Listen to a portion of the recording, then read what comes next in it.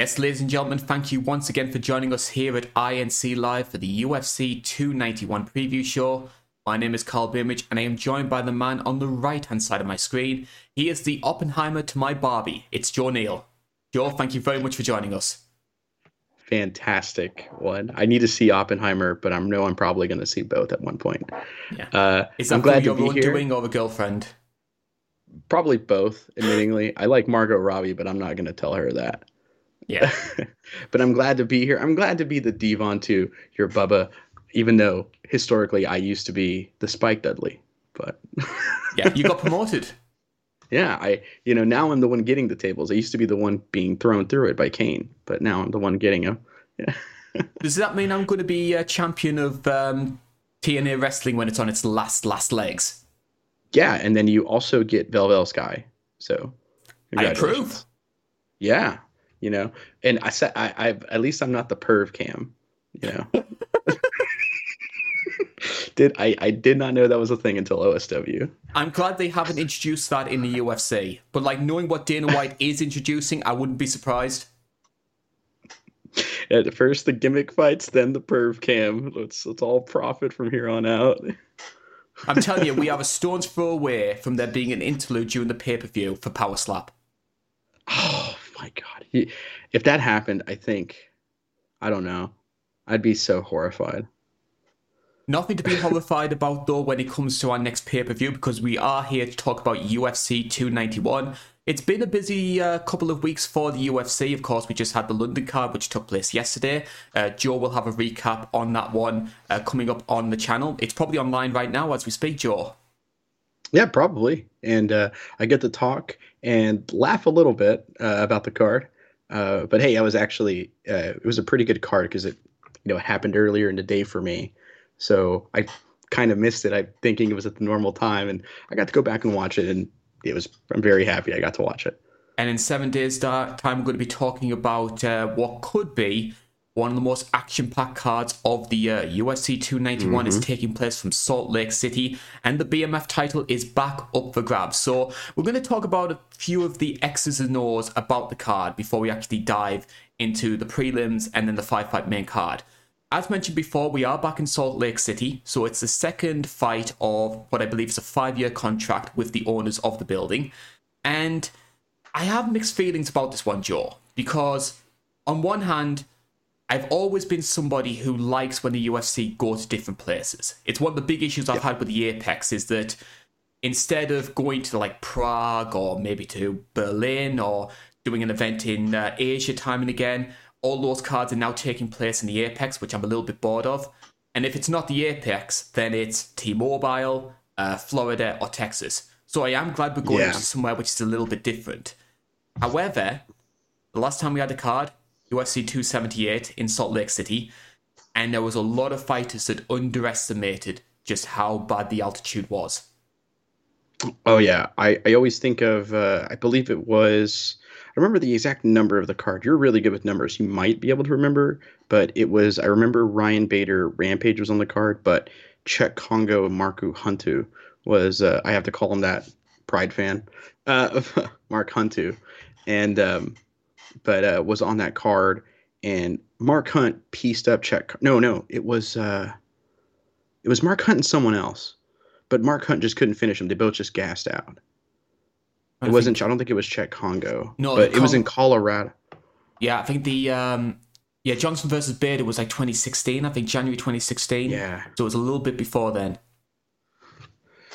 Because I remember it was that card. I'm now, dear Google. But yeah, it was on that card, and they were in altitude, and it was just horrendous. All that heavyweight fight got bad. It might have been.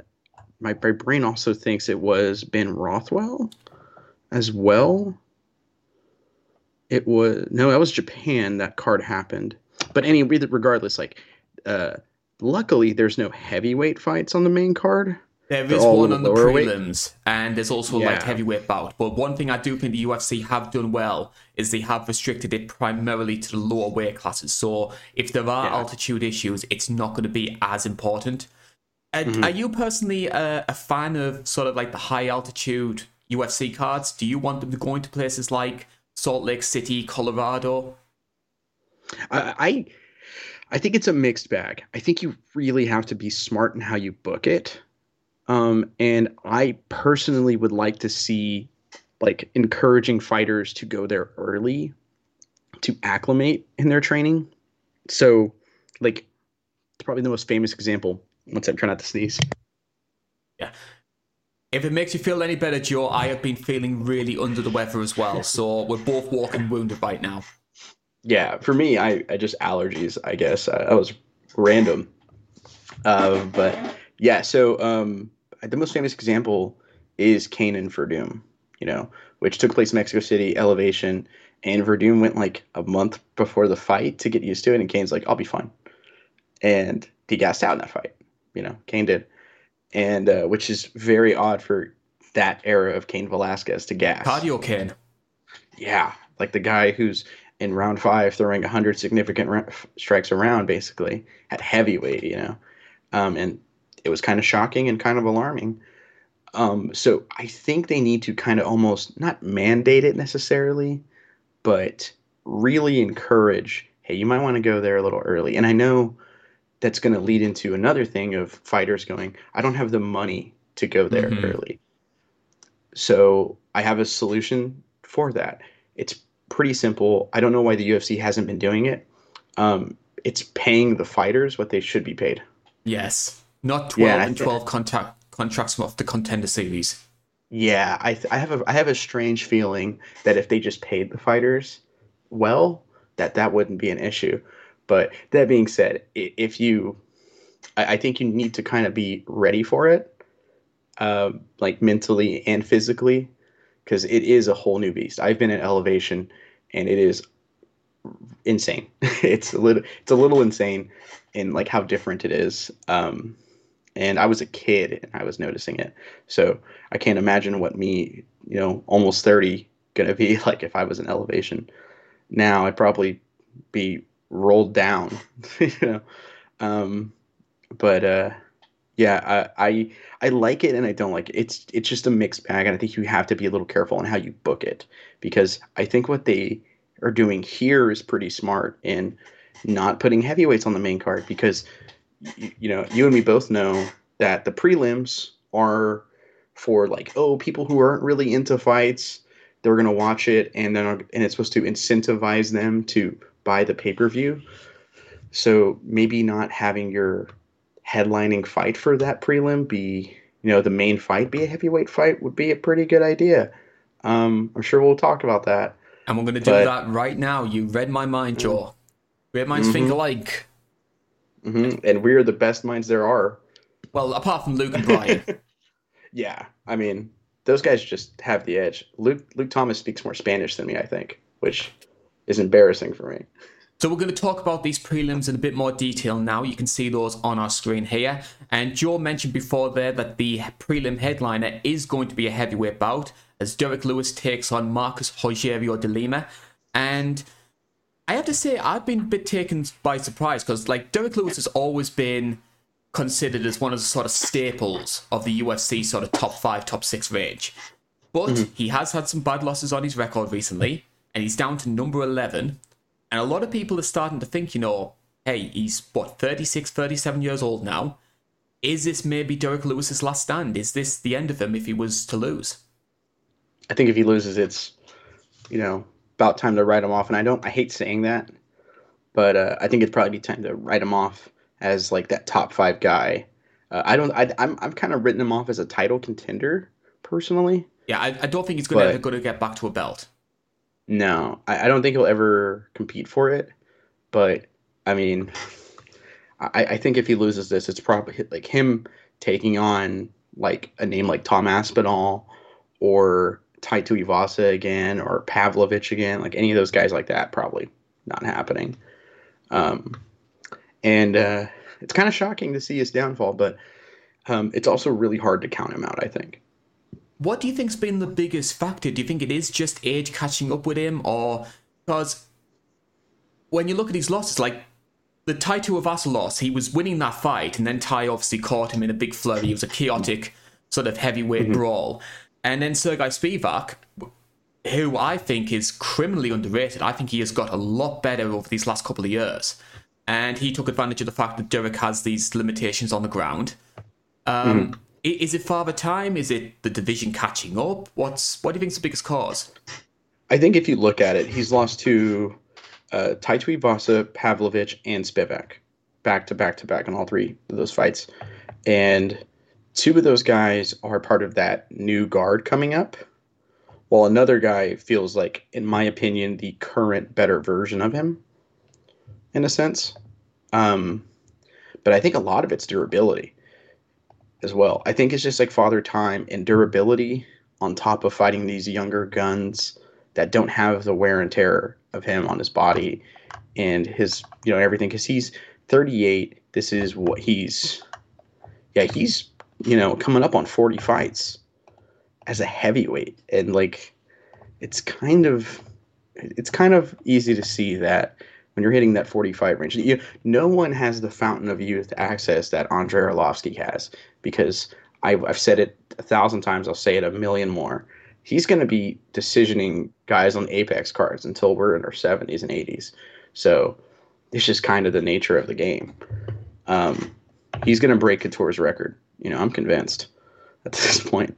But I don't know. Like I think it's a lot of it is just he's fading, he's slowing down, and he probably still has that big power, but he's not able to get himself in positions to land it, and he can't take the shot like he used to be able to take it. Is there anybody else that stands out for you on the prelims? Last time I said Miranda Maverick, she lost, so I will be omitting that one. Trevin Giles is always pretty entertaining. If Roman Kopylov is the guy I remember, yeah, Roman Kopylov, he seems pretty good, honestly, to me. I'm glad you Uh, mentioned that Giles versus Bonfim match, because I think that's a real litmus test for Bonfim, because he had that big yeah, highlight reel KO, beat Terence McKinney on his UFC debut.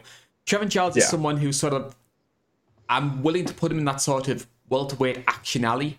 So he's in there yeah. with sort of like the Nico Prices, the Randy Browns of the world, where you can expect to get these sort of entertaining sort of mid-card brawls. So it's going to be a good Mhm. test to see how good Bonfim is. I'm very curious to see how good he is because he's a very good grappler. Like he snatches necks pretty easily as well. So I'm very curious about that one. The other one is Jake Matthews taking on Darius Flowers, who has like a lot of weird experience in like boxing and then like grappling as well. So that's kind of an interesting one to me because I think Jake Matthews, while he is anti-fighters getting paid, he does have the ability to put on good fights. And Matthew Semmelsberger as well is because he's always, it's pretty hard to count him out. Isn't Matthews still like, what, 25, 26? I feel like he's been in the UFC for like goodness knows how long and he's still a kid. Yeah, he just turned 30. Like it's kind of wild. Like he's just turned 30, and when did he join the UFC? I think he was He like joined it in 19, 20 years 2020. old. Yeah, no, he joined it at 20 or 2020. He joined it, but it feels like he's been around forever. And he also has an amateur fight against William Knight, the slow lumbering doesn't do anything kind of guy at 205. That's interesting. Yeah. Huh. So if there are any prelims that you are interested in, then please list those in the comments below, because we are very curious to see what fights you would like us to cover in a bit more detail when we do further preview shows. But now, though, we're going to be going onto the main card. Now, there have been a couple of changes to the card, so we're doing this based off Marcel Dorf's most recent card order. So this may change around, so we do apologise if things are out of sync as the card changes throughout the week. But the fight we have listed up here is taking place in the welterweight division, and it is Stephen Wonderboy Thompson taking on Michel Barrera, number 7 versus number 15. Originally supposed to be a prelim fight, which really took me by surprise given how action-packed this match could be. But the Paulo Costa fight was cancelled. Thompson versus Pereira gets moved up. Stephen Thompson comes in as a minus 200 favourite, Pereira at 170. Do you think the bookmakers are on the right lines here? Do you think Thompson should be that much of a favourite? I personally think Wonderboy is like a really safe bet in this fight because Beheda is. I feel like Beheda is hard to really stand on as like on your pick on him. You know what I mean? Like Yeah. it's really hard to because he's such a chaotic, wild guy. He can be very thoughtful and you know technical, so to speak. But sometimes he just wants to run off the cage 500 times, do 50 backflips instead of finishing the guy. And all right, now he's gassed out. Like, and I just lost some money there. So in terms of gambling and betting on who's going to win, I think Wonder Boy's the safer pick. But so I think he does deserve those odds. But at the end of the day, it's also really hard to, I think this matchup's really interesting. Yeah, and So hopefully it's going to live up to the billing as well because we've got two strikers. Wonder Boy a bit more karate based, prefers to counter strike. Pereira, as you know, sort of like the MMA wild man, as he sort of built up his reputation, especially outside the UFC. But ever since the Tristan Connolly fight, which was a very embarrassing loss for him, bearing in mind he missed weight as well against a guy who's naturally a 145er. Since then, 5 wins in a row. Admittedly, the last one was over a year ago. But we are starting to see Michel Pereira sort of realize, hey, I need to stop being this clown. I'm going to try and take things a little bit seriously. And the 5-fight winning streak, Ponzinibbio, Fiallo, Nico Price, Kalen Williams, and Zalin Imadaev. So he has started to pick it up. Mm-hmm. Well, sure, decent names. Like, yes. None of those guys are. I think like maybe except Imadaev probably is like the only like bad one on there. But all those guys on there are like legitimately talented mid level. Welterweights at the least. And I mean, I love my boy Ponzinibbio, but his days are past him. But that fight's very good. He's looked very good.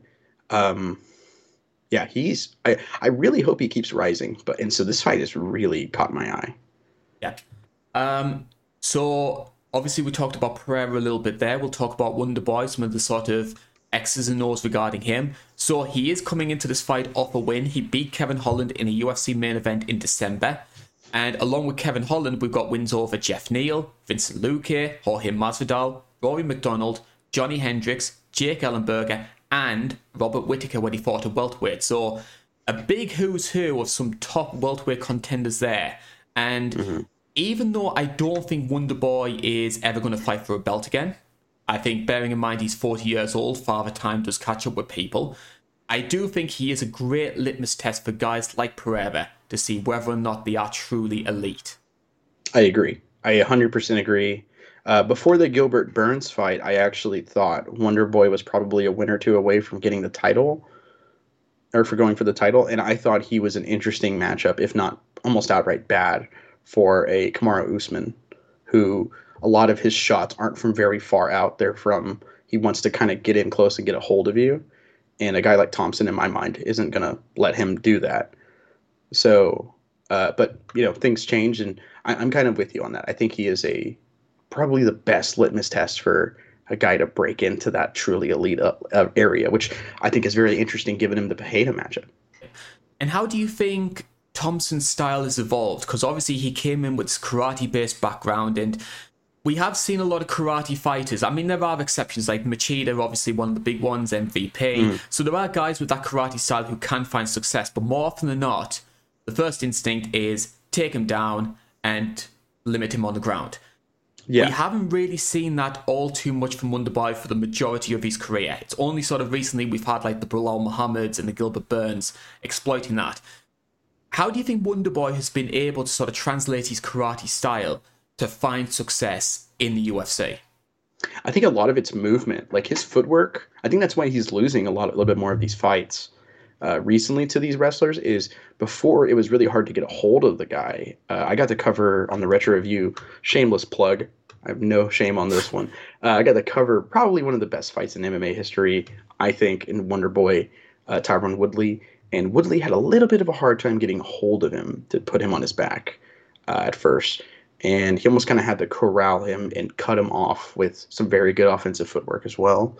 So, like a lot of wrestlers historically don't have the footwork. They just kind of chase, They don't really cut the ring off from him and anything like that. So him having that footwork really kind of helped. And that speed from his youth was really helping him avoid situations where you can't get taken down, where you're not getting taken down, so to speak. Um, I think like always like an interesting idea is uh, for years ago when Habib came back from injury and fought Barboza, he chased Barboza on a straight line, and Barboza just never capitalized on it. And it's like I remember watching that go, wow, if Habib can't make weight and goes up to 170, I wonder if he could pull. I wonder how that would go with Wonder Boy, because Wonder Boy very quick footwork, but he's kind of slowed down. People are now able to get a hold of him, and on the ground he's decent, but he's not exemplary off his back. Like he's married to a member of the Machado family, but that as AJ Lee once said, uh, talent isn't necessarily transmitted a certain way. But no, I think he's a purple belt under the Machados, which I hold the Machados in a higher level of respect and pedigree over the Gracies personally. And so I think that's good, but it's, it just isn't enough, against like a very strong wrestler. So it would be interesting to see, bearing in mind the sort of grappling frailties that Wonder Boy's been shown recently. Michel Pereira is primarily known as a striker, and I expect it to be primarily a striking-based match. But we did see against Diego Sanchez, Michel Pereira having a lot of success, taking Sanchez down, holding him there, and if it wasn't for the illegal knee, he would have won that fight, using primarily a grappling-based style. Mm-hmm. Yeah, and take the ultimate defense against this style, take the man down, Joshua Fabian's only win. It's. I still find myself watching many documentaries about the man. It's alarming. Because I look at the analytics on the YouTube channel, and obviously, admittedly, they're not doing too well because people wouldn't watch the Ali versus Inoki video. Shame on you. But one of the videos that always still seems to do well with the algorithm is the Fabia video. There's something about that story that just appeals to people. It's haunting. It's the first cult I think I've seen, outside of Conor McGregor's fan base. Still got it. Oh. Still got it. But yeah, it's like the first real cult I've seen in MMA. It's like kind of haunting. I'm sure there's other instances of cult-like behavior, but that is an absolute cult. It's just haunting stuff. Beige Frequency has like a multiple hour-long escapade over Diego Sanchez and that, and it is,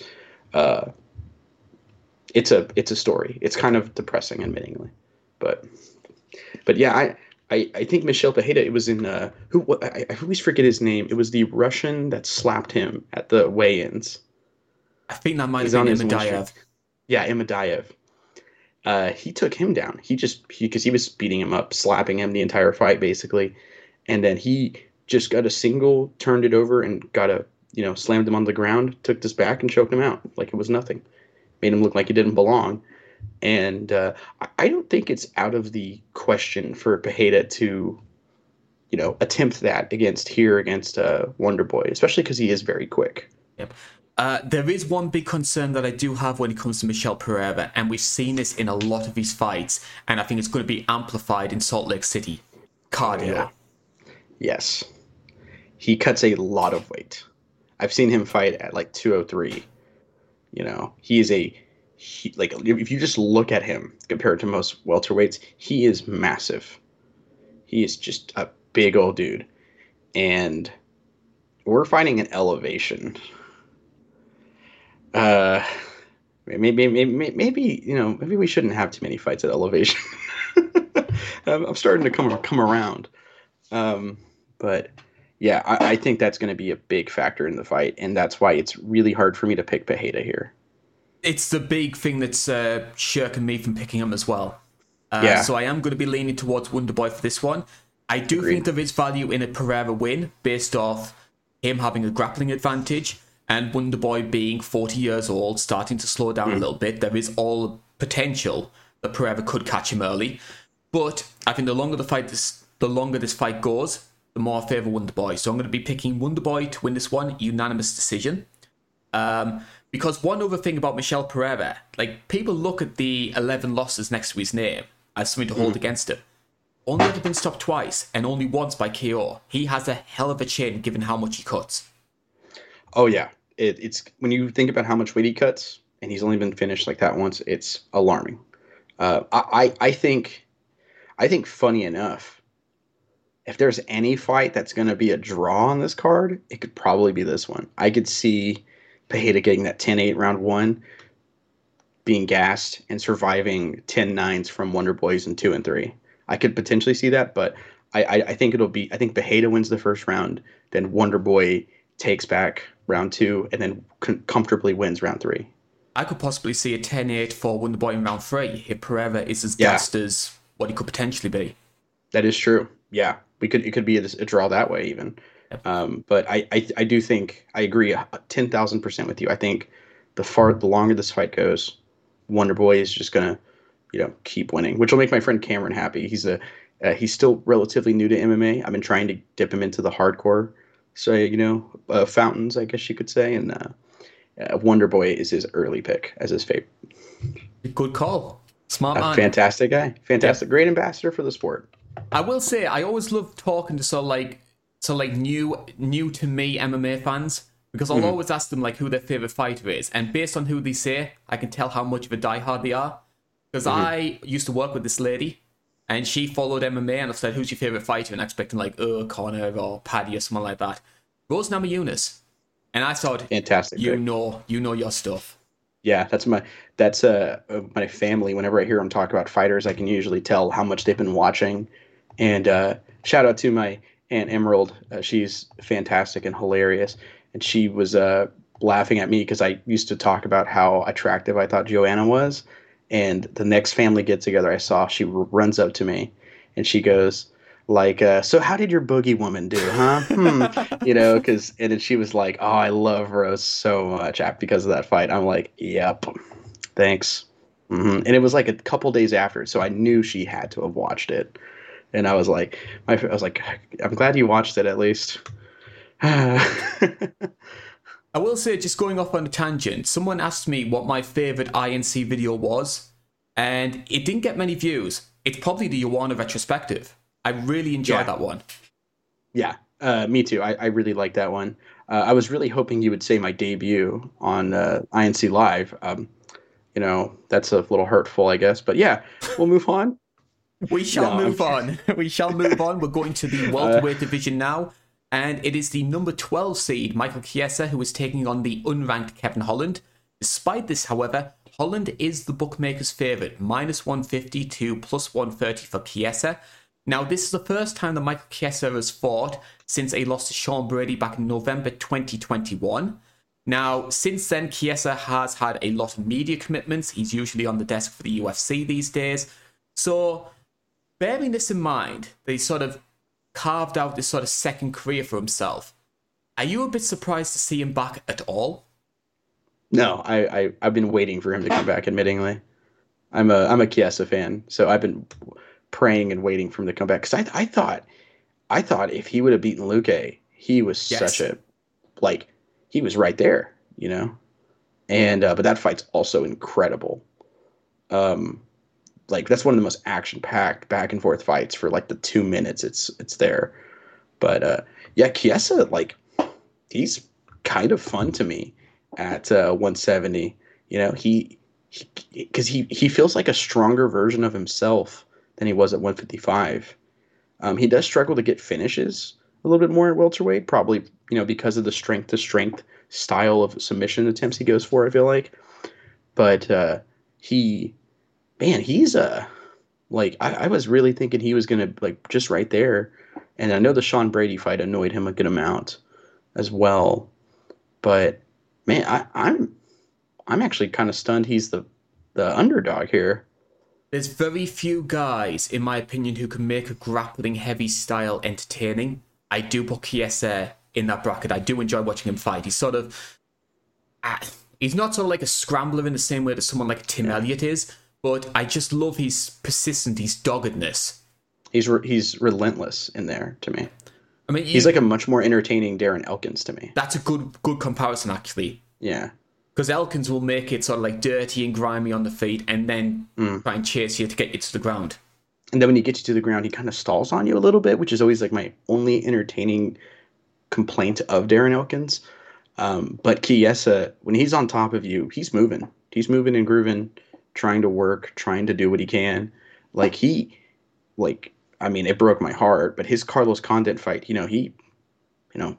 worked constantly against Condit, who's also very active from the bottom as well. But I like watching Chiesa. I'm a fan. I'm a good fan of his. Yeah. And what would you say are Chiesa's biggest strengths? He seems pretty like he seems pretty strong at welterweight still. I don't know if he'll have the strength advantage in this fight since he's fighting someone who was a former middleweight and he is a former lightweight. But he seems pretty strong at welterweight. He's all, like we said before, just relentless in his attack. In the clinch, he's always looking for the trip or he's looking to get the takedown. He's also kind of smart on how he attacks or how he wants to get you to the ground. So I think the example is looking at how he took down Al Iaquinta in the tough finale that won him tough. And then in his prior fight before that, which was James Vick. So against James Vick, the long, lankier fighter, I think he shot a low single and was able to get him down. And it's really easy to get under the center of gravity of the taller fighter. And he was able to kind of adjust his shot to get him down. And then with Al Iaquinta, I think he got him down in the clinch. Like he was able, because he's the taller guy in that fight and the stronger, bigger guy in that fight. And he just kind of muscled him down. And I think that is really interesting. Usually you'll see like a lot of grapplers that are like in the mid-level. Like a mid-level wrestler will say they have their one way of taking a guy down that they like. And if that isn't working, they'll still try it 4 or 5 times, and then they'll look at some other way. Chiesa, usually his first attempt works. If not, he has a second way or a third way. Like he's very good at attacking, taking the fight to the ground in a multitude of ways, I think. And he is also very good at getting people to give up the back. And that's become a real X factor in MMA in recent years. Ferocious back taker. Absolutely. Yeah. There are, however, struggling to get my words out here. That's one problem when you speak to a microphone is you sort of have 2 words which you're sort of choosing between which one to use, and you end up using sort of like an amalgamation of the 2. So it just sounds like nonsense. There are right 2 pieces to this puzzle, however, and we're going to talk about the second one here, which is Kevin Holland, 24-9 record. He is back in the winners column by beating your boy, Santiago Ponzinibbio, UFC 287. And bearing in mind where Kevin Holland sort of like came to the public conscious, which was not getting the contract on the Contender Series, apparently, based on what you hear, making a pass to Laura Sanko, then getting signed to the UFC is basically a punishment when he got put up against Thiago Santos. Since then, though, wins over Ponzi, Tim Means, Cowboy Oliveira, Jacare, Buckley, Fluffy Hernandez, GM3, and back on the regional scene, Jeff Neal. It's been a really colourful career, bearing in mind where he started. Oh, yeah. He was actually my fighter of the year in 2020. Oh, he was amazing that year. Yeah, he was the star. It was a horrible time to live in, and having fights on almost a weekly basis was like one of the few like entertaining things that was ongoing outside of like video games or streaming The Sopranos for the 5th time, and which I will never complain about that. But yeah, he was fantastic, and it all started because he hit on Laura Sanko. So he has a man of culture because Laura Sanko is a beautiful woman. I love my girlfriend to death. And if something were to happen, Laura Sanko, I would love if she comforted me while I was going through that tragedy of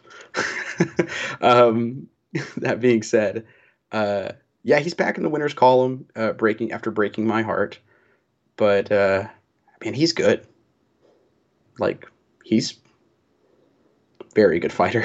Yeah, and I think the welterweight move has been a big help for him. Because I did think he was a little bit undersized for middleweight. I do think there's some advantages there. I think that the power maybe carries quite well at a higher weight, but it seems to have... He doesn't seem to have lost any of his pep by dropping down to welterweight. I think he's got good size and range there. And I would be interested to see when it comes to Chiesa's going to try his best to make this a grappling heavy fight and exploit the sort of limitations that Holland seemed to show as a middleweight. But people forget this guy is a black belt under Travis Lutter. He knows Yeah. some things on the ground, so I would be interested to see how he would fare against a welterweight grappler. Yeah, because against the Marvin Vittoris and Derek Brunsons who just laid and preyed on him for 3 rounds, he kind of, in my opinion at least, he kind of just like couldn't. They were just too big for him to do anything. Too big and too strong. So I think that was like a size difference. And I hate bringing this up because of who it is, but uh, against Hamzat, no one's been able to do anything off their back against that guy Yeah. yet. Well, Yet. he's not a proper welterweight. Doesn't Yeah, count. but Paulo Costa is gonna, could potentially punch him into Secret Juice formula. So, um, that's. I hope that fight happens. Oh, that sounds so much fun. But um, so it is interesting to see how he deals with this aggressive grappler that isn't, like a middleweight in welterweight's clothing, so to speak, or just an outright huge middleweight like Vittori and Brunson seems like a bigger size middleweight to me as well. So that is interesting. I feel like, he has that black belt. I feel like I've never seen it. I Like, I do think that, remember covering a video. I was doing a video, I think it was like fighters you never knew fought in Bellator, and it included Kevin Holland, and he submitted his opponent off his back. And that's like yeah, the only time I've really properly seen it in one of his fights. it seems like it's kind of like Vanderlei Silva's black belt. Like Vanderlei Silva, by all accounts, is a very high level jiu-jitsu guy, according to like people that have like trained with him and stuff. But he has a black belt. And when was the last time you saw him use it? Like he just kind of uses it defensively on the ground, and then like it's kind of the same way with Kevin Holland, but I feel like to a much or lesser extent as well. It's like I don't. I think outside of I've never even seen that fight. I watched the video about it when he was in Bellator, but I mean, outside of like when he gets submissions, he's usually hurting a guy, then chasing the submission. Like Tim Means, you know, and it's never like he's never like really working for it and getting it himself. Like he's never snatching it. But we did see a little bit of his defensive grappling against Dirty Cowboy Alex Oliveira. I love that. I love that. That's your nickname for him. That's technically Jack Slack's nickname for him because he cheats in every fight. And I was like, no, he doesn't, does he? And I watched like a bunch of Alex Oliveira fights, and I was like, yeah, he cheats in every fight. Holy hell! Like, wow, he's a dirty cheater. It's awesome. I Sure. think one of the big X factors when it comes to this fight could be the footwork battle, because that's something that seems to have tripped up Kevin Holland in a lot of his previous fights. When he has the better footwork, he is very good at controlling range and setting up his power shots. But when he doesn't, that's when the overhands start coming in. That's when he starts getting a little bit reckless.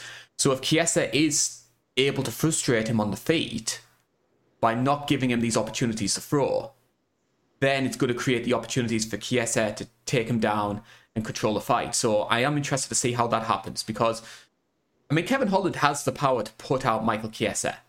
Absolutely. It's just whether or not he's going to have the opportunity to do it. That's a really good point you made there. I don't really consider Kevin Holland a very good, I guess we'll call it back striker off his back foot, like a back foot striker. He doesn't really seem that way to me. He seems like he wants to kind of create that pace of his own and then land the shot. And then, okay, now we're here. Like now I'm the aggressor. I don't really see him being the guy who's, knocking guys off his back foot. Like he's a little too wild whenever that happens. And I mean, that is what made the Wonder Boy fight just spectacular, but on the same hand, might not be that way against a guy who's just a relentless wrestler. Which way are you going for this one? I got Chiesa by decision. I wouldn't be surprised if he submits him. I see this fight kind of being a little similar to the Hamzat fight, just not as dominant. I think he'll probably get him to the ground pretty early and take him down. That said, if Kevin Holland shows that he can take stuff a takedown, Chiesa, one issue, I like this about him, but it's not a great habit, is Chiesa will just be like, all right, I'll just go punch in then. And his striking leaves his chin up in the air. Yes. And if he can't get the takedown, he's going to try and strike to set it up, sadly. And that is where the bomb can, land. I have the same sort of consensus overall. I am picking Chiesa to win this one. There are a couple of sort of exclamation marks, asterisks as it were, which is Hmm. obviously the striking battle. I think Kevin Holland's going to have the advantage there.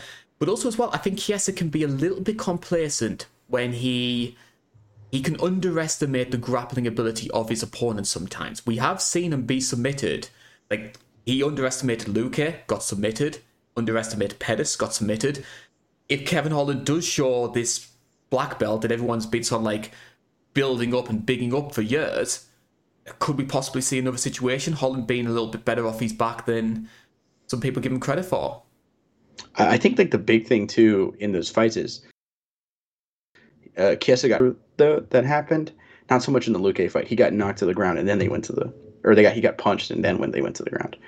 But I could definitely see that, but I don't think so. I consider Luque and Pettis a different level of grappler than Kevin Holland. But like I said, I've never seen the black belt, so I could be writing it off and underestimating it myself. So Fight number 3, and we are going down to the lightweight division here. And it used to be a couple of years ago that people would see this guy's name and be like, yes, it's Tony time.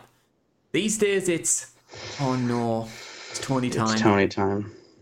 Which is a really sad sort of introduction to this. It is Tony Ferguson taking on Bobby Green. Ferguson comes into this one as a plus 265 underdog. You can get Bobby Green at minus 345. I'll start with some of the positives about this fight. I've always been a believer that the UFC, when it comes to these sort of aging veterans, people like the Tony Fergusons, the Bobby Greens, Clay Guidas, Tim Means of the world, it's best to put them against other aging veterans rather than trying to feed them to a prospect. So I am glad that the UFC are doing this with Tony Ferguson. With that being said, though, should this fight be happening at all? Because what I've seen from Tony Ferguson in his past couple of fights, it's starting to get a little bit sad watching him. Yeah, I will defend him in one regard. I thought he pieced up Michael Chandler in their first round. Yes. And then I black out in the beginning of the second round. But so, man, that highlight, I hate it. I hate watching highlights, and I have to watch that. And I'm like, no, I don't want to watch this. Can I skip this? Painful for me. In the Nate Diaz fight, he just looked way too slow. He didn't look like himself at all at welterweight. So at least he's got lightweight, which might help out, but I don't know. I don't know if this fight should happen again. My only defense of the Nate Diaz fight is, yes, again, another veteran versus veteran fight. And also, bearing in mind what the UFC wanted to do with Nate, it was a big sort of two fingers up to them, and it was also a big two fingers up to Hamzat for being an unprofessional meathead and nearly getting the card cancelled. Yeah, it was Nate winning was a pretty nice fingers up moment, I think, to the UFC and to everything. But it did suck that Tony had to be a victim in that. Yes. He was a casualty still. But I don't know if I want this fight happening. I hold Tony Ferguson in such high regard. He's one of my favorite fighters ever, and it just isn't there. Let's look at Tony Ferguson in a bit more detail, though. Let's try and remember some of the happy things about Tony Ferguson. So it's a 25-8 record, and his portfolio of lightweights and welterweights as well, because he started his career at welterweight, he's up there as some of the best. Donald Cerrone, Anthony Pettis, Kevin Lee, RDA, Edson Barboza, Josh Thompson, Gleison Tibau, and Eve Edwards. So those are some of the top lightweights in the world. He's arguably one of the best fighters to never win a proper UFC title outright. Yeah, he's my pick for the best fighter to never win the real belt. He never even got a shot at the real belt. He was one of those guys that got hosed over because of Conor McGregor title bureaucracy shenanigans. Whenever he should have been in that spot, like him and Habib had some struggles trying to get a title fight for a while. It was interim this, interim that, interim this. And then when they finally did it, here comes the catastrophic knee injury because that matchup is cursed. And then here comes a multitude of issues. And then the matchup gets cursed again. and and then he cuts weight for it twice, which I think ruined his career. But his record and resume, he is, in my opinion, in terms of pure ability, probably the best welterweight or best lightweight ever. Maybe like it's him or BJ in terms of pure ability, like no legacy, just the fighter in the cage who's the best by like the eye test. Tony Ferguson or prime BJ Penn for me. There's something very throwback I feel about Tony. I think that's why Yeah, he's fans endear to him so much. There is something that's that sort of old school 2003, 2004 sort of era UFC. absolutely. I can definitely see that. He's he feels like a fighter from another era that is beating guys from this era, for a while. A lot of wild spin techniques. Why? Because they're cool, a lot of dumb training things that you go, why are you doing that? And, now we know better than to do stupid stuff like this. But then he wins, and you see some benefits of it, like him kicking steel pipes. Like, well, come on, there's way better things you can do than that. And then he actively kicks the opponent's shins when they look to low kick him back. Like, okay, you see some of the things. Why are you doing Wing Chun? Wing Chun might not even be all that applicable in MMA. And it's like, oh no, he has some of the best hand fighting into hand trapping into then roll over elbows ever. Instead of a back fist, he's implementing his elbows. Like, oh, this guy's great. And like he just feels like an old school guy. Like he's one of those like John Jones before he had the title. Everyone was saying like this unorthodox striker and wrestler is going to take over the world. And Tony Ferguson, I felt, took that idea and added way more insanity to it. And that's what we have all these highlights of. Like one of my favorite moments in MMA history is Tony going for a spinning elbow in RDA, and RDA it misses. RDA just goes no. Then Tony throws another one right after and lands it, and then he goes yeah. It's just amazing. I mean, you could just picture Tony wearing like the Death Clutch t-shirt and drinking his like Pitbull energy drink.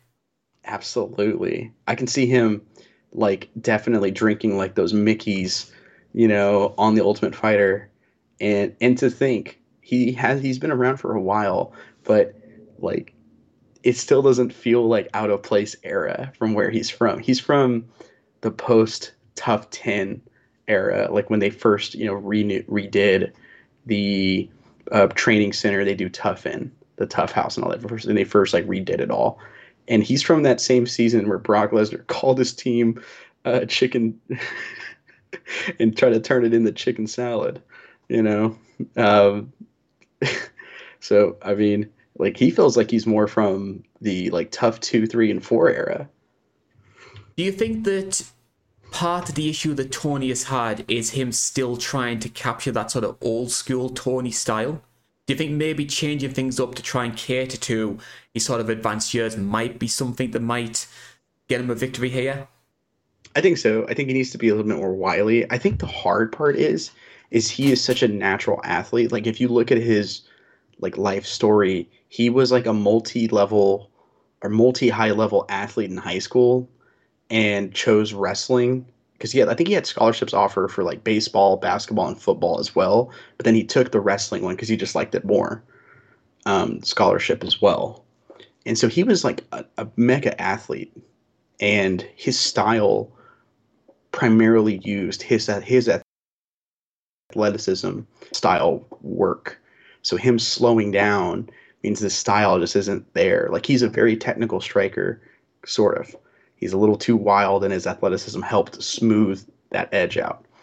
He's a very technical grappler, but I think he's almost too stubborn to change his style, sadly.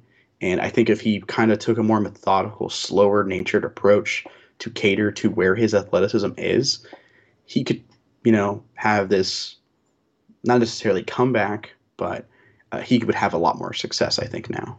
And I bring this up because his opponent, Bobby Green, in my opinion, he's a veteran that has done the right things to try and prolong his career. Because like Bobby Green has always been sort of like a fighter's fighter. He's been around for like goodness knows how many years. He fought in Strikeforce, but it wasn't really until I'd probably say around the pandemic time where he was another one like Kevin Holland who was fighting quite regularly, and I think he got like 4 or 5 wins in a row fighting on these Apex cards. And a lot of people started realizing, hey, Bobby Green's fighting this weekend. He seems like a fun guy. He's somebody who he's done the right things. He's done what Tony hasn't done to try and carve out this sort of like niche as an aging veteran. Just being like using his mind first. Like he, I think like one of the best fights to showcase like, hey, how good is Bobby Green now is the Fiziev fight. Like he loses that fight. I think he lost it. That said, he fought a hell of a fight and he put the fear of God in Fiziev in that last round and just outthought him almost. Like he just better cardio because, and he fought very conservatively and smart to minimize his damage, then tried taking advantage of it, and he just couldn't get the finish. But like he's smooth. He still has like a very smooth striking style, in terms of like his head movement and everything like that. Like Drew Dober had a hard time getting a hold of him. When he did, we saw what happened. But Drew Dober usually does that to people when he hits them like that. And he just kind of like he just knows how to fight with where his athleticism is, because he was in a similar boat to Tony. It's almost like this is what Tony should have done. Yes. Is what he's kind of fighting. I do think there are some concerns I do have with Bobby Green, which is, like, we talk about father time when it comes to Tony, but Bobby Green is, 36, 37 years old. And bearing in mind that his fighting style, it's very sort of hands down. You don't know when the punches are coming because you can't see, so like the defense, that sort of thing. It can work offensively, but when you don't have the reflexes to get your hands up to block the shots, that becomes a bit of a concern. So I am concerned about whether Bobby Green is still going to be able to react to the sort of big punches when they come. I don't think it's going to be an issue with Tony, because I don't think Tony's that sort of one-shot striker in the way that someone like Drew Dober is. But also as well, I've always said that Bobby Green is sort of a bit of a mindset fighter. He's somebody who needs to have that self-confidence and belief. And once he gets one win, he can rack up 2, 3, 4. But we've got a guy who's winless in his past 3. One of those was a non-contest against Jared Gordon. Yep. There may be some self-doubts there. There may be a little bit of a lack of confidence. And that does snowball when it comes to Bobby Green. Like, I've seen Bobby Green where he can look like a world beater. And other times when he's struggling to beat some quite low-level competition. He at one point, think about this to remember, to help with your point there, is he stopped Iaquinta, retired him. Then he beat, I had his name just a second ago to remember it. I cannot remember how to, Nasrat H. I cannot remember how to pronounce it. Hakparast. Yeah. See, my poor Skinny Southern American tongue. Yeah, actually looks just like him. My poor Southern American tongue just ain't got that kind of movement. But he was going to fight Makhachev like on like 1 week notice, and people went, he might actually be hot enough to take out Makhachev.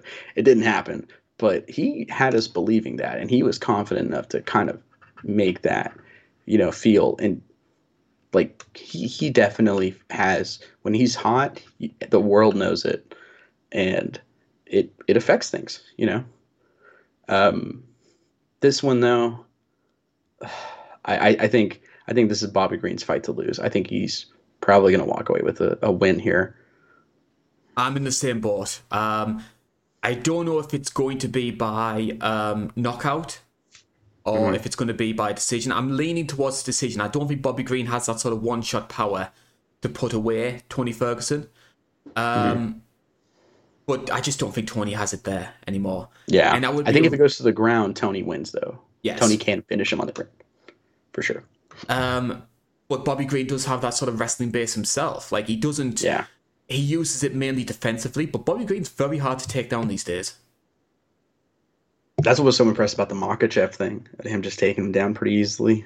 But um, I think if it does go to the ground, it'll be Tony or it'll be Bobby taking Tony down, just to like maybe to alleviate some pressure from himself. But who knows? I think that's the only chance Tony has is like an extended grappling exchange. But I think this is Bobby's fight to win. And the worst part is, if this was to happen, it goes the way that we think it's going to go, if the bookmakers think it's going to go.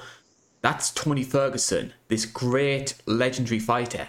6 losses in a row. And I think there's only ever been 5 fighters who've done that in the UFC. And I think that it's Sam Alvey, BJ Penn, Phil Baroni, Elvis Sinisic, and then Hector Lombard. Six losses in a row. There's only one thing to do if you're Tony Ferguson if you lose this fight. You got to shut down any union talks around you. That's the only way Sam Alvey did it. I thought you were going to say fight Phil Baroni. Well, I'd still watch that because I don't like Phil Baroni. I don't think anybody likes Phil Baroni. Yeah, there's a reason I didn't bring him up very well in that retro review recently. I was like, he got knocked out here, and I almost said good, but I didn't. I didn't want to even give him that time of day. You're gonna have a field day if you have to cover James Krause. Oh my god, I know. Yeah, I'm gonna have a blast with it. But there is that Laura Sanko rumor, so There's a lot of rumors surrounding Glory. There's a lot of stories. Yeah. It's basically Coronation Street in that training camp. Yeah, they were a really good gym, but wow, and James Krause was a boy of mine, but then wow, did they lose all that favor with me? Fascinating stuff, and we'll probably cover it in an INC video at some point. We'll just need to wait and see what happens with the legalities.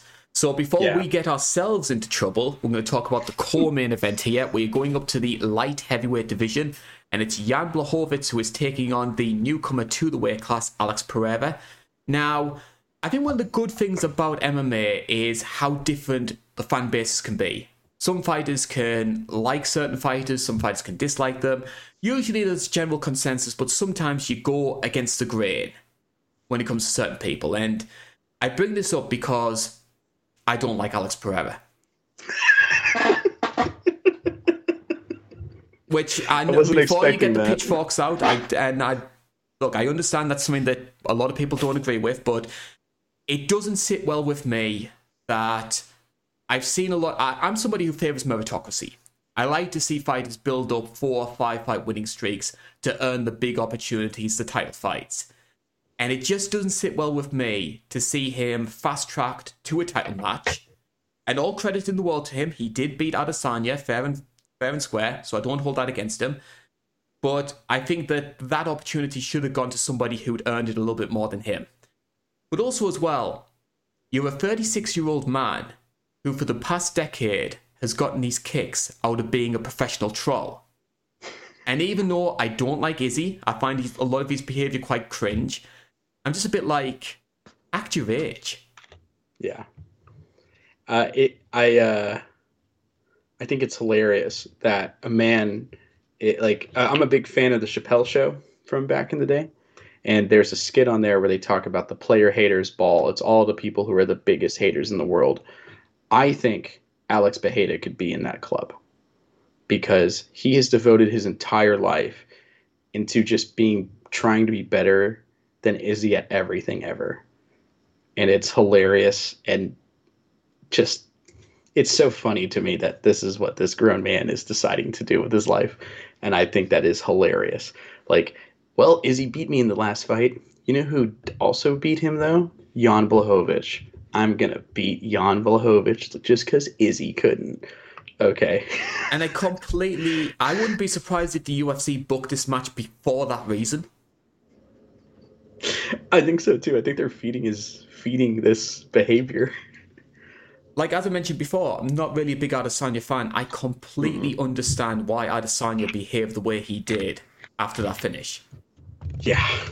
Well, I people had a little bit of a problem with it. I was like, I just think it's cringy like most things Adesanya does.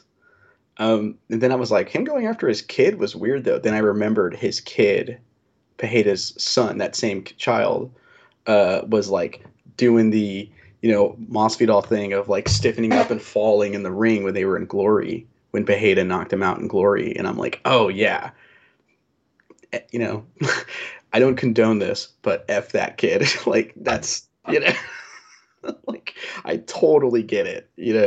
I don't like Izzy either, but the longer time has passed from that fight, the more I'm like, good for him. Good for him. And the other thing that Alex Pereira taking this fight has done is it's added another sort of wrinkle of chaos around the light heavyweight division. Ever since John Jones vacated that belt, and there's a lot of question marks about why John did it. I personally have my own suspicions. It's just been a mess. And in some ways, that can be a good thing for a weight class when you don't have... It's sort of like when the lid's off the basket, are the crabs going to roam free? And sometimes that can be fantastic for a weight class. This is the opposite, though, where we have this sort of... We can have some good matches. I mean, Glover versus Yuri is up there as one of the best fights of the past 5 years. Amazing fight. But it just seems very chaotic because obviously, Jan held the belt for a short space of time and then Glover took it off him. And Glover, a 42-year-old who's beaten all these youngsters, does that sort of knock it back a bit. Jamal Hill getting the belt when a lot of people didn't think he deserved it. It's a bit chaotic and not the good kind of chaotic. Yeah, it's odd. It's like we talked about this in the last preview show, how flyweight has exploded post Mighty Mouse. Yeah. And this is the inverse of that. Really, Dominic Reyes, I'm going to call it out here. Dominic Reyes ruined this division because he scared John Jones away forever. I'm convinced that's what happened. Dominic Reyes put the fear of God in John Jones, and John Jones says there isn't enough cocaine in the world for me to take this fight again, and left. That's my theory. Not so much Dom Reyes himself, but what Dom Reyes represented, the new breed which was catching up. Absolutely, because Jan beat up pretty bad Dominic Reyes, and John Jones was sitting there shivering when he saw that. And then here comes Yuri. Glover is really good. Glover somehow gotten better at 42. Jamala Hill's here. It's like, oh no. It was just Ankalaev. Yeah. Rakic and Ankalaev is probably in this mix at 205 still. And it very interesting, how all these names show up. And it's kind of created a weird standstill because of, I theorized that division is cursed last week on the recap show. That title seems cursed. It feels like you can't hold it without something bad happening. And it's kind of created a bit of a standstill, essentially. But I feel it's really coincidental that all these big names that are showing up that have been, really tearing it up, this new guard, and John Jones is like, does anyone want to fight at heavyweight? So, but another fan base down. I gotta make my enemies how I choose them, I'm trying to think you just need to slag off Khabib and then you'll have ticked all the boxes. If I technically have one more till bingo. I'm trying to get my bingo and I have to fit in a Valentino one. And then I have bingo diagonal. My fan base is kind of annoyed. You're okay with that, Slacky the Lorvedy, you've covered it. Oh, that's true. Yeah, I should get it by fair. In fairness, Valentina at this point, because she's not champion, feels like a free square.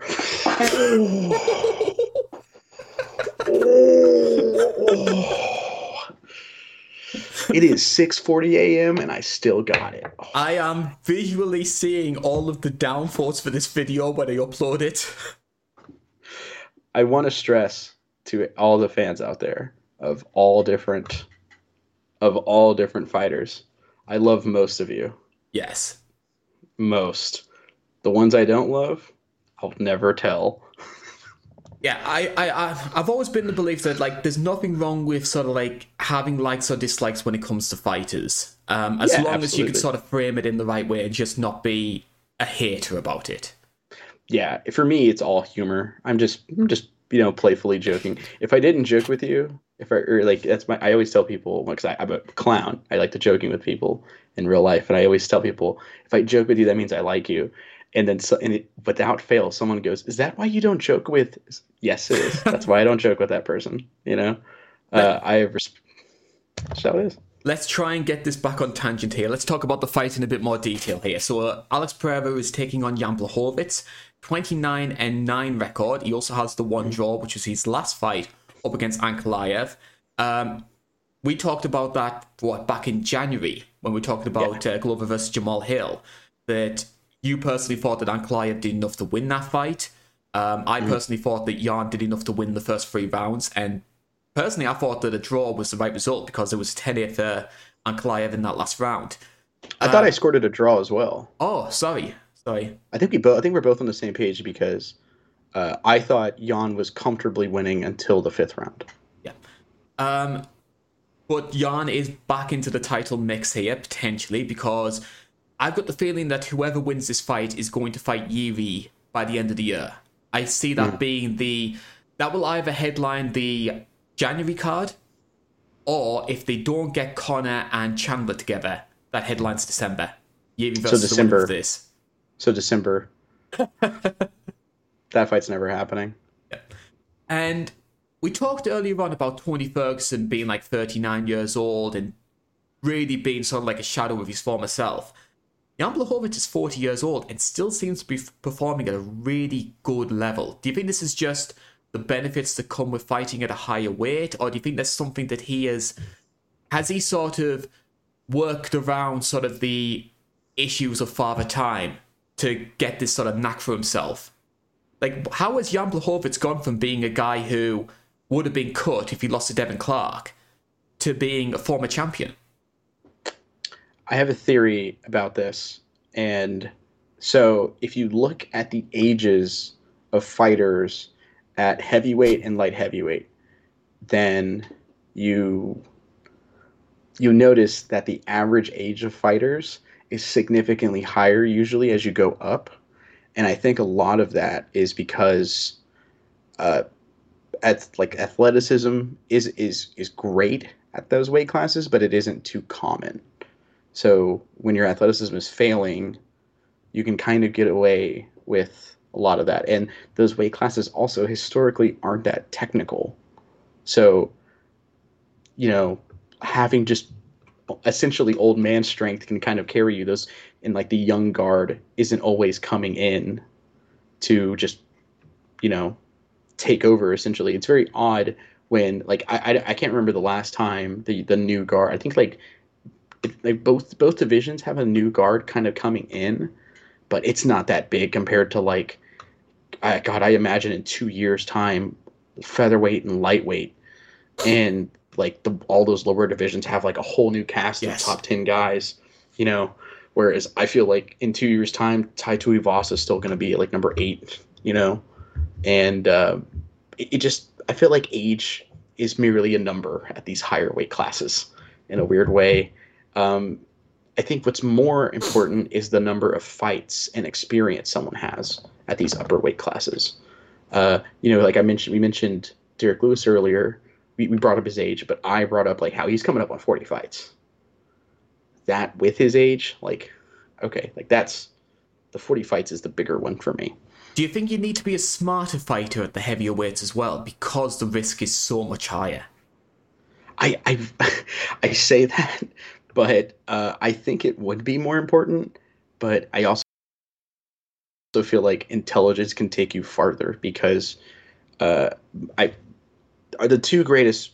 You and me differ on opinion on who the greatest heavyweight is, but I think the one constant between our two picks of Stipe and Fedor is their intelligence. They were incredibly smart and adaptable fighters, and I think we both, them having that level of in-ring fight IQ helped carry them to that even higher level of greatness, to where when people talk about the greatest heavyweights ever, people put those two usually at the very top, So I think intelligence takes you much further in the higher weight classes than it does at the lower weight classes because call me crazy and I don't need to disrespect either weight class.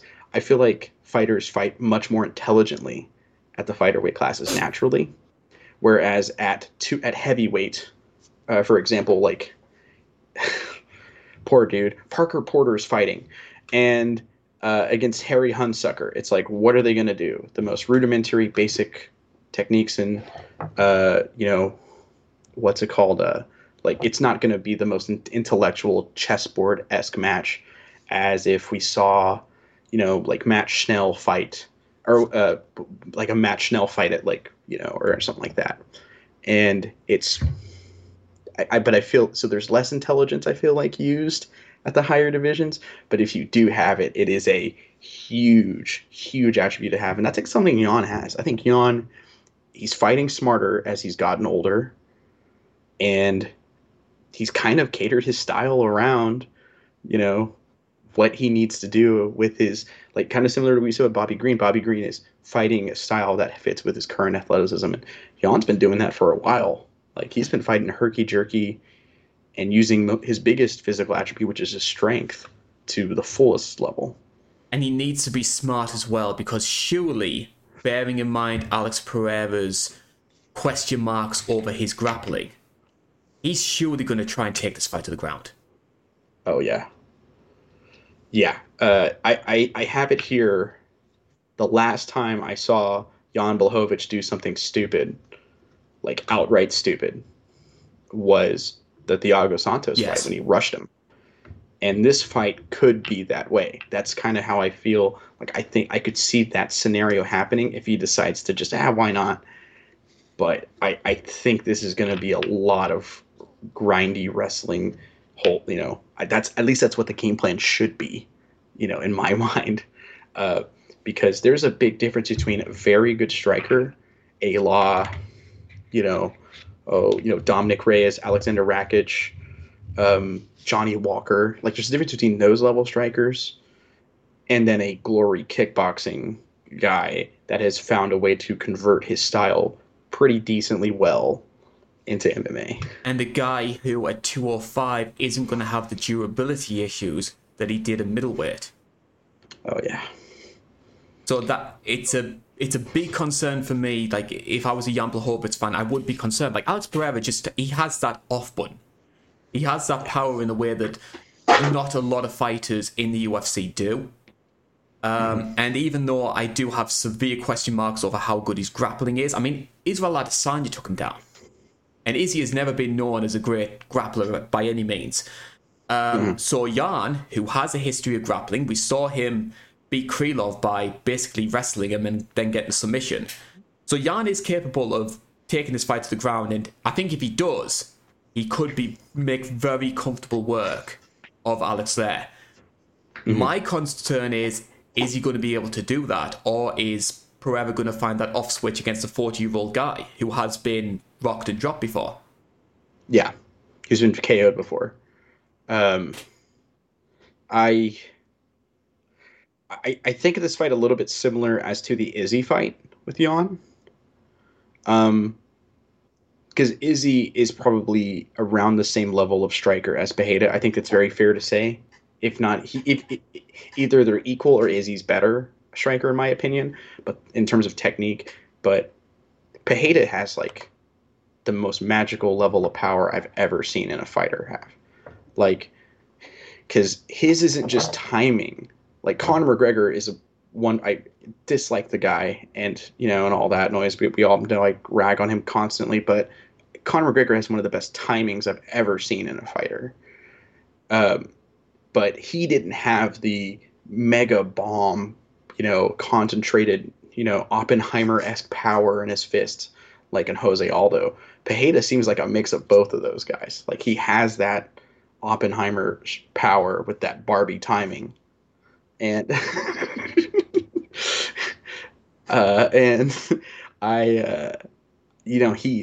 it's just, it's an interesting one. And it's funny I say that this fight kind of has me on edge because I actually consider Pereira to technically be the worst champion ever. He's technically the worst champion ever in terms of as a fighter. Like, this guy got a belt? Like, he can't wrestle at all. His grappling is literally zero.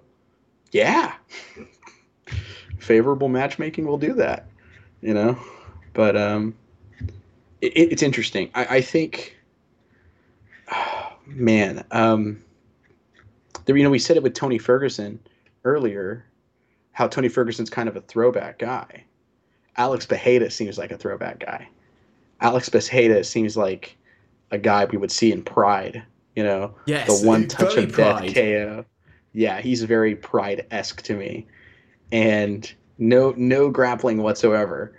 But for some reason, here he is to one-shot KO everybody. Like, almost like Mark Hunt, Melvin Manhoefy, in a sense. And but somehow scarier than both. Like, he has that, like, fearsome aura to him.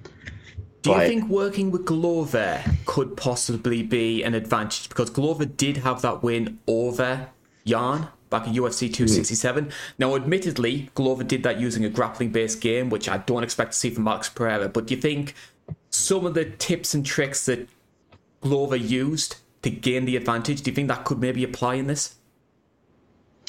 I'm sure that if I remember correctly, Glover took him down pretty early. There was very little striking setup.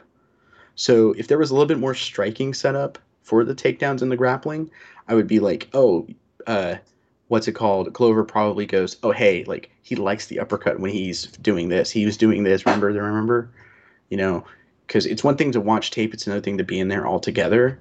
But I don't think there was enough striking in there for him to give him a ton of clues. But he can definitely tell him, hey, I took him down, but this guy is this kind of strong, or he's not that strong here. Like, his strength, he doesn't know how to apply it when I have him here. So remember that. Like, it would be really funny to see Pereira fight him exactly like Glover, come out double legging him. I would start dying laughing, but I don't know how much the Glover thing helps. Time to put your money where your mouth is. Which way are you going with this one? Because this is the one that is splitting a lot of people. This is basically, is Pereira going to get that big shot before Jan takes him down? I think Jan gets a hold of him, Holly Holmes him for a little bit to build up the lactic acid in his body, takes him down, and just wears on him. It'll be similar to the Izzy fight, but much more ground-based, a lot less striking and feints. With Joe Rogan and everybody else on commentary going like, this is the thing we don't know about him for 3 rounds and I think it's a Jan decision, but a terrifying one. Yeah. It'll be one of those fights where I could see Jan winning comfortably, but at the end of it we go, oh, okay. I'm going to be going a little against the grain. I am picking Alex Pereira. Because again, it's just that power, and against a 40-year-old guy, I think that's a big concern as well. I think other thing to bear in mind, we talked about altitude. Wrestling is going to take a lot out of you, especially if you're a guy that's not used to doing it. It was one of the reasons I feel like Adesanya lost the first fight, because you could tell Izzy was just knackered by the end of that 5th round. So I think that's maybe a concern for Jan, that if he does go grappling heavy, he's going to need a lot of cardio to try and get it done. And also as well, just obviously like it's almost like that meme from Breaking Bad with like Jesse with Alex Pereira. It's just like, he can't keep getting away with this. Yeah, I can see a situation where he finishes Jan without ever seeing the grappling get tested. He can't keep. Remember in his debut fight, he got laid and prayed hard in round 1, and he just said F it and came out round 2 with a flying knee out of nowhere. Like, so I could see that happening. I'll bring this up to you. What if Jan, on a scale of 1 to 10, how likely do you think it is for Jan just to put that Polish power on that Pereira chin and finish it like that? It's possible. On the flip side. I could see a situation where I could see something similar to Rockhold, where I see a little bit of wall installing, and as Jan breaks, then comes the big uppercut, because that sort of rage, that was where Izzy caught him in the first fight. That's where he finished him in the second fight. that sort of up against the fence, that sort of close quarters range, that has been a weakness for Pereira when it comes to striking. Yeah, he hasn't. His stance is chin up, hands low because he wants to invite you in, and I wonder if that could get him caught. If like maybe a takedown fade into an uppercut or a left hand. I wonder if because I think both of these guys have that it factor and power, but I think there's just a difference in the Alex Bejeda technique, Yeah. and power. Like he legitimately might be the pound for pound biggest hitter I've ever seen. I'd Like personally go Carwin. uh, Carwin, yeah, but he was a heavyweight, and there's something weird to me about a guy at middleweight who touches you, and like Sean Strickland went flying across, like he went flying across like the octagon to the point where I halfway expected Shawn Michaels to come out of nowhere and like super kick him Shelton Benjamin style with how much distance he got, and I think that is very telling. There's something weird about when he touches you. I feel like if he were to hit a heavy bag, it would just explode. I don't. There's something odd about it. Carwin has to be up there because Carwin had the biggest hands I've ever seen. They looked like the Hulk. We're going to talk about our main event now. It is the BMF title, which is back up for grabs, which I'm sure everybody watching this is looking forward to. It is Dustin Poirier taking on Justin Gaethje, a rematch from their bout in 2018, which was one of the fights of the year. I think it was Nashville where it took place. So we're going from Nashville to Salt Lake City for these two matches. Betting odds for this one, you can get Dustin Poirier at -135. Justin Gaethje is +115. And we'll start with the question which I sort of brought up right at the start of the segment here, which is the reintroduction of the BMF belt, which I think it's safe to say that this is being used as a marketing tool by the UFC. They didn't have a title fight booked for the end of July and have sort of pulled this one out the woodwork to try and give it the sort of glitz and glamour that you would expect from a UFC pay-per-view main event. It worked first time around with Jorge Masvidal and Nate Diaz, but I think that was helped by having two guys who very casual friendly, Madison Square Garden, and it was always presented as a bit of fun, a little bit of silliness. This obviously doesn't have that. Is it going to be as effective as a marketing tool?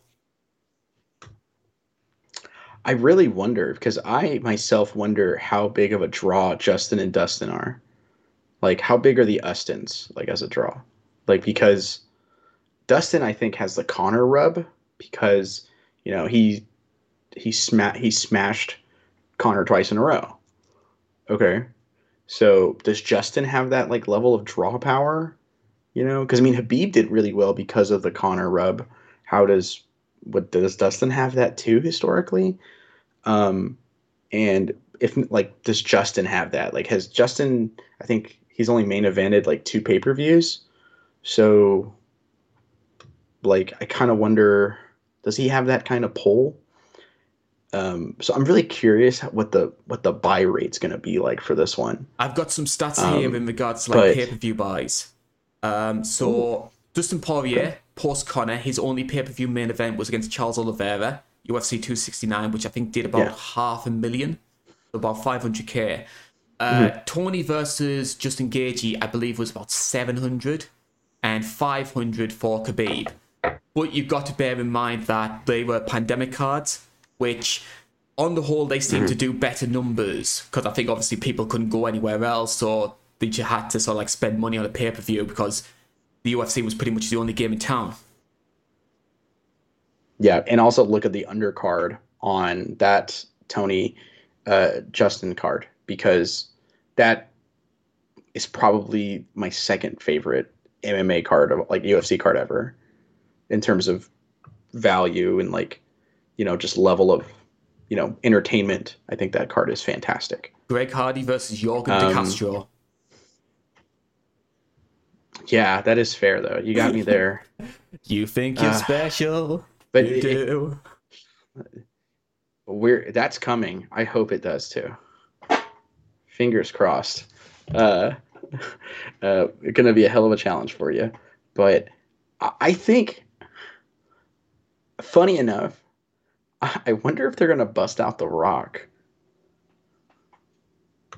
because remember The Rock came out and like he like gave the belt to Masvidal, but I wonder if that is going to help or hurt him or hurt their case because you have Tanner Boser solidifying himself as a boy stable guy permanently for me, talking about how the Rock's shoes sucks and the sponsors suck, and you also have the box office beatdown, or let me rephrase this: the box office smackdown that Black Adam took. The box office and the fans unanimously turned that some bitch sideways, and I'm not going to I criticize only the bring up amount The of Rock. I wrestling feel puns on like here. And also, as well, the XFL, that failed as I, well. yeah, that's true. Yeah, Things not going all well I'm for poor saying is Dwayne there's only Johnson. one way out of it. Like things haven't been great for him. I think the biggest highlight of Dwayne Johnson recently is in the cameo I got from my friend Anthony. I got him a Boss Rutan cameo, and he talked about how much of a fan of The Rock he was in it. So that's probably the best thing to happen to The Rock for a while is he still got Boss, El Wapo. But Getting back on track here when oh, it what's it comes to called? this fight. Yeah, So, one little I start, I was doing a little bit of research for this fight, and I found this start. I think one of the big MMA journalists, I don't know which one it was, posted this. But they said that since the first fight between Poirier and Gaethje, both of them have gone 4-2 in the UFC since, won the interim title, beat Michael Chandler, and their two losses came to Khabib and Charles Oliveira. that's hilarious. I just not thought about those two losses, both by submission. Um, hmm. So it's This fight is going to be amazing. it's going to be amazing. So I assume that you've done what I expect most people have done, which is rewatch the first fight. So what's your sort of memories from watching that one back? Was there anything that sort of you remembered differently? Things that you sort of like were really amplified this time around watching it again? When Gaethje was eye poking Dustin, and Dustin was complaining about it, and Dustin literally just went in there and eye poked Justin Gaethje right back. I was dying laughing, and I realized how mad both these guys were, and I went, "We still have another round and a half to go. This fight is still that fight is still a 10 out of 10. Like that is still a 10 out of 10 fight for me. And I know we Probably, were planning to do a retro review. Unfortunately, it's not going to come out, but we were planning to do a retro review for yeah, a Dustin Poirier card. And there was a lot of people who were voting for the Gaethje fight. because that fight's just that good. Like, I honestly, probably my picks for the three most exciting guys ever at the lower weight classes. I think Justin Gaethje's number one, but Dustin and Tony Ferguson got to be up there historically because Dustin Poirier has a lot of just, in my opinion, 10 out of 10 fights. The last two Connor fights for a sick reason, and but on the I think what this was the winner was Max Holloway too. That fight is like I think that fight's better than the Kelvin Izzy card for fight personally. And that fight is so good. But this fight should be incredible. But we certainly hope Because so. their first one is fantastic. Yeah, the first one's fantastic, and that is pre Gaethje going, all right, let me try to be a technical fighter. And him being dumb and kind of he just got caught. He got caught in this crazy back and forth fight. I think Dustin was always going to catch him.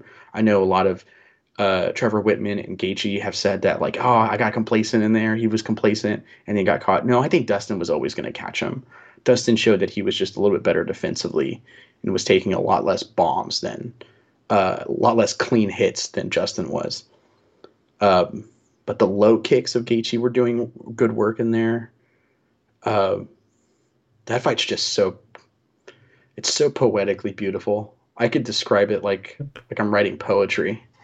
It's like, oh, the pure violence ecstasy for me. It's beautiful stuff. It's a And I'm hoping fantastic this one fight. is. It is a What's up? fantastic fight. Yeah, And I hope. some of the technical limitations you sort of brought up with Justin Gaethje, because Gaethje was back then, he was his WSOF self. He was a little bit reckless. He liked to Yeah. try and make it these sort of like use the dirty boxing, target the kicks in the clinch, which was I think is one of his biggest weapons, is the way he targets his kicks. And we saw that especially with, in my opinion, like I've always been against the grain with a lot of people. I think Justin Gaethje's best fight was the Eddie Alvarez fight. Because you saw Eddie like going after the That's up there for body me. and like really sort of like turning it up on Justin in those first 2 rounds, and then the kicks starting to add up, and this sort of what's going to break first? Is Gaethje going to be able to take all these headshots, or is Eddie going to reach the stage where he just can't take any more and has to go down to the ground? I love that sort of tension. But that Justin Yeah. Gaethje is a thing of the past. That's a relic of 2018. This guy now, he's a lot Yeah, more it's gone. technical. He's still got that aggression. He's still got that power. And I'm interested to see how that plays up against Dustin, because I don't know about you. I feel like it's almost as if Dustin is, and if I'm wrong about this, and I do apologize, and there probably people will come back to me and say, oh, well, you got that one wrong, which we all do on these sort of prediction shows. I kind of feel like Dustin's taken his foot off the pedal a little bit. It was almost after the Charles Oliveira fight happened, and he lost that one. He almost sort of seems resigned to the fact that I'm not going to be champion, and I'm just going to go in to have like some entertaining fights and have a bit of fun. Whereas Justin, in my opinion, still has that hunger, and he showed that against Fiziev. Yeah, he seems like Justin has outright said, he goes, I only got like 1 or 2 years left. I've been at this way too long and way too hard. He goes, but I'm getting that title before I go. Like there's nothing's gonna stop me from getting that title. And I'm like, oh, that shows that fire is still there, you know. And Dustin hasn't really talked like that. He's been like, yeah, let's go out there and have fun. Different vibes. I definitely see where you're coming from here. And it also plays a part in what I think could be one of the big X factors going into this fight, which is, you mentioned before about Verdum versus Kane, and how Verdum really acknowledged how big the altitude was going to be in a way that Kane didn't. I've seen a lot of comments from Dustin Poirier where he's been quite dismissive of the altitude, and he's going up against a guy who trains and lives in Colorado. Yeah. I'm actually really curious. I'm looking this up now. What is the sea level of Louisiana? Well, he'll be training in Florida. It's 8 feet below. Oh, he does train in Florida. Oh, that's right. Yeah. I'm gonna look at Florida on the sea level, because I think they're really low, if I remember right. I mean, Miami is really low, the sea level. It's humid out there, so that might help with breathing. But I think going from a really low altitude to a high altitude like that could be pretty rough on you. Yeah. And you have a guy that's going to run at you and throw everything but the kitchen sink at you. What would you say is Dustin Poirier's biggest strengths? What do you think is his biggest avenue to victory? Can he just repeat the same game plan against the new technical Gaethje? I think he can frustrate Gaethje. I think his best thing about him is how. I mean, I think he's probably the best boxer at lightweight right now, if not most of MMA. He's got like a really smooth like shoulder rolls, and like in how he defends himself with punches. He has like a Philly shell, which is like one of the first guys in MMA to really do it and do it that well. Like he had Max Holloway in between rounds of their second fight, him going, my hands hurt. He's blocking weird. I don't like it. My hands hurt. And I'm like, yeah, that's awesome. That's crazy how he'll put his elbows and hard shoulder bones in the way of your punches to block and just hurt your hands over time. But I think against Justin, Justin's a little more patient, willing to look for it. Um, but he will sometimes throw himself out of position. And I think that's where Dustin can really, really hurt him. Because it seems hard to catch Dustin clean. Yes. I mean, Connor did catch him clean with one shot, but Connor, like I said, I rag on him all the time. Connor can still relatively go. Connor's still a fantastic striker. Even if he's very much declined, I think. But it's going to be hard for Gaethje to, I think, land that clean shot against him. And then add in the fact that it's an altitude and 5 rounds. It's going to be interesting to see how much altitude plays into this fight, even though it is a lower weight class. Because in my mind, I feel like for Justin, it's just going to get easier or get harder as the fight goes on, and it'll be easier for Dustin. But now that you bring up that Dustin doesn't care about the sea level thing, he thinks it's nothing. It kind of makes you wonder, like, is this going to be a flip where Dustin is the one gassing first? It's really interesting, but I think the best thing he brings to the table for this matchup is that Philly shell defense he employs. And he would also be, between the two, the guy more willing to take it to the ground if he wants to try and go for the... Yeah. So I think that's an interesting sort of wrinkle to add to the mix as well. Yeah, he has an underrated wrestling game for sure, and he's very good grappler. One of those grapplers you never really see grapple. He's mostly known for his striking, but no, he can grapple. I'm never going to let this go. Charles Oliveira had to cheat to keep him on the ground because Charles Oliveira was, darn near knuckle deep into his gloves. I think it was in the second round. Yeah, second round, because Dustin gave Charles Oliveira a lot of problems in that first round. Like, I think he dropped him twice. Almost a 10. Yeah, it was almost a 10-8, if not a 10-8 flat out. We have got to cover 269. Charles Oliveira. We have got to cover 269 for a retro review one day. I wonder why. Is there a fight? Is there a fight on that card in particular you're interested in? Yeah, it's sort of like it's like it's sort of like my version of OSW trying to do it with the films that they just try and get the films over and over again. Okay, if we cover that card, can we cover 277 though? No deal. Okay, well, I tried, guys. I tried. Trying to get this back on a tangent though, because we do have a short space of time for this one. This is a fight that a lot of fans are looking forward to. Which way do you think it's going to go? And what do you think the winner is going to gain from getting this fight? Obviously, like, the BMF belt is up for grabs, but bearing in mind that Charles Oliveira versus Makhachev, the rematch, is taking place in October, is this just a glorified number one contender match? Is the appetite really there to see the winner of this fight, Makhachev?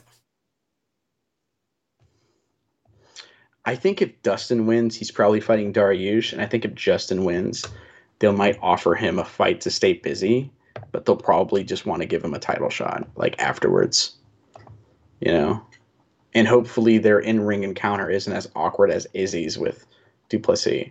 Yes. Yeah, I was uncomfortable. That image in my head is, we were sitting there and just like, okay, this is happening, huh? And it's still going on. Like, surprised they didn't cut it right there, But, yeah, because I have to defend MMA a lot of the time, because I think there is still a lot of negative perceptions about the fighters who take part in the sport, unfortunately. And when you see Adesanya and Dricus bringing up those kind of conversations, it's a bit unsettling. It sort of emboldens a lot of the views that people have of the sport. Yeah, it definitely hurts a little bit, especially me, known as the clown and joker, who I always joke about the sport, even with people who don't really go, and then they go, "This is the stuff you're joking about?" Hold hold on here. I'm not touching that. I'm just removing myself from the situation. I'll mention it because it's just that awkward. But it's no, I'm not. I won't touch that topic with a 10-foot pole. A topic But I for do this want you one, to who touch am I on, leaning though, towards? is who do you think is going to win this one? I think I initially had Dustin by a late stoppage or decision, but hearing that he doesn't care about the altitude, I'm changing sides.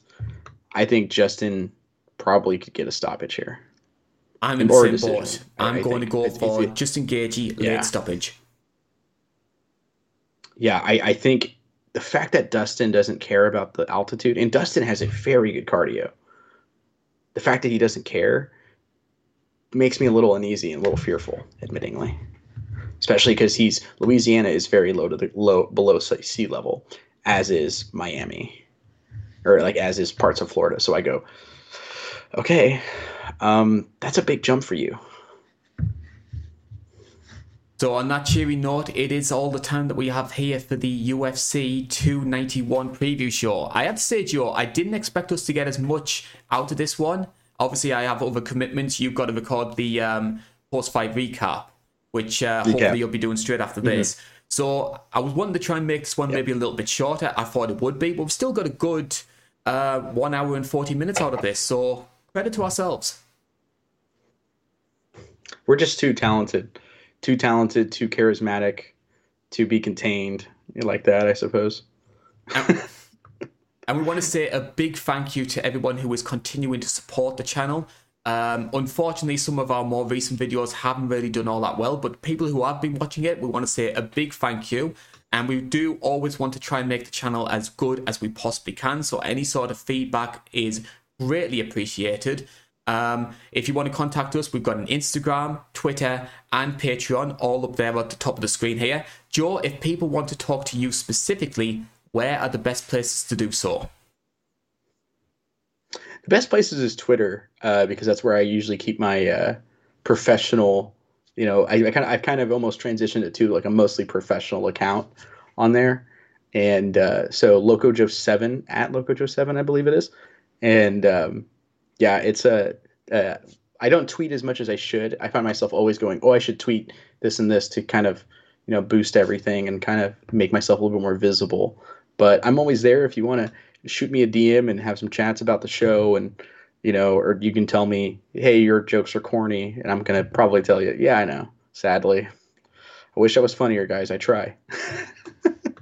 And we have had some people who are asking about the retro reviews. They want to know what we could be seeing between now and the end of the year. Yeah, we have a lot of pretty good ideas, though, of what we're doing. There is one I need to shoot. Probably going to try and shoot it tomorrow morning, and I'm very excited about this one. Would you like me to give a little hint at what the next one looks like it's going to be? Okay. I'm a big fan of promotions, of other promotions outside of the UFCs. And another thing I really enjoy, I like a really good low kick, in fights. And I think that's enough. I think that's probably enough of a little hint there. I will say I am looking forward to seeing what you can do with this one, Joe, because I personally love this promotion as well. And hopefully you can tune in when it actually does go live on the main INC channel. I'm working on the next video as well. We're going to be celebrating, it's the latest in our MMA's Year series. So we look at a segment of a fighter's career, look at whether or not it was the success or failure that a lot of people make it out to be, which we have done with this one. It's a little bit of a semi-sequel as well, so there are some clues for you there. So that's all to look forward to on the main channel. On the live channel, we got Joe's post-fight reaction of UFC London, which should be on right now. And in 3 weeks' time, we'll be back here to talk about UFC 292 as we go from Salt Lake City to Boston. Aljamain Sterling back in action, potentially his last title defense of bantamweight up against Sean O'Malley. So that's all to look forward to. This is the INC. I've been Carl Bainbridge. That's been Joe Neal. And we hope to see you again soon. Bye-bye for now.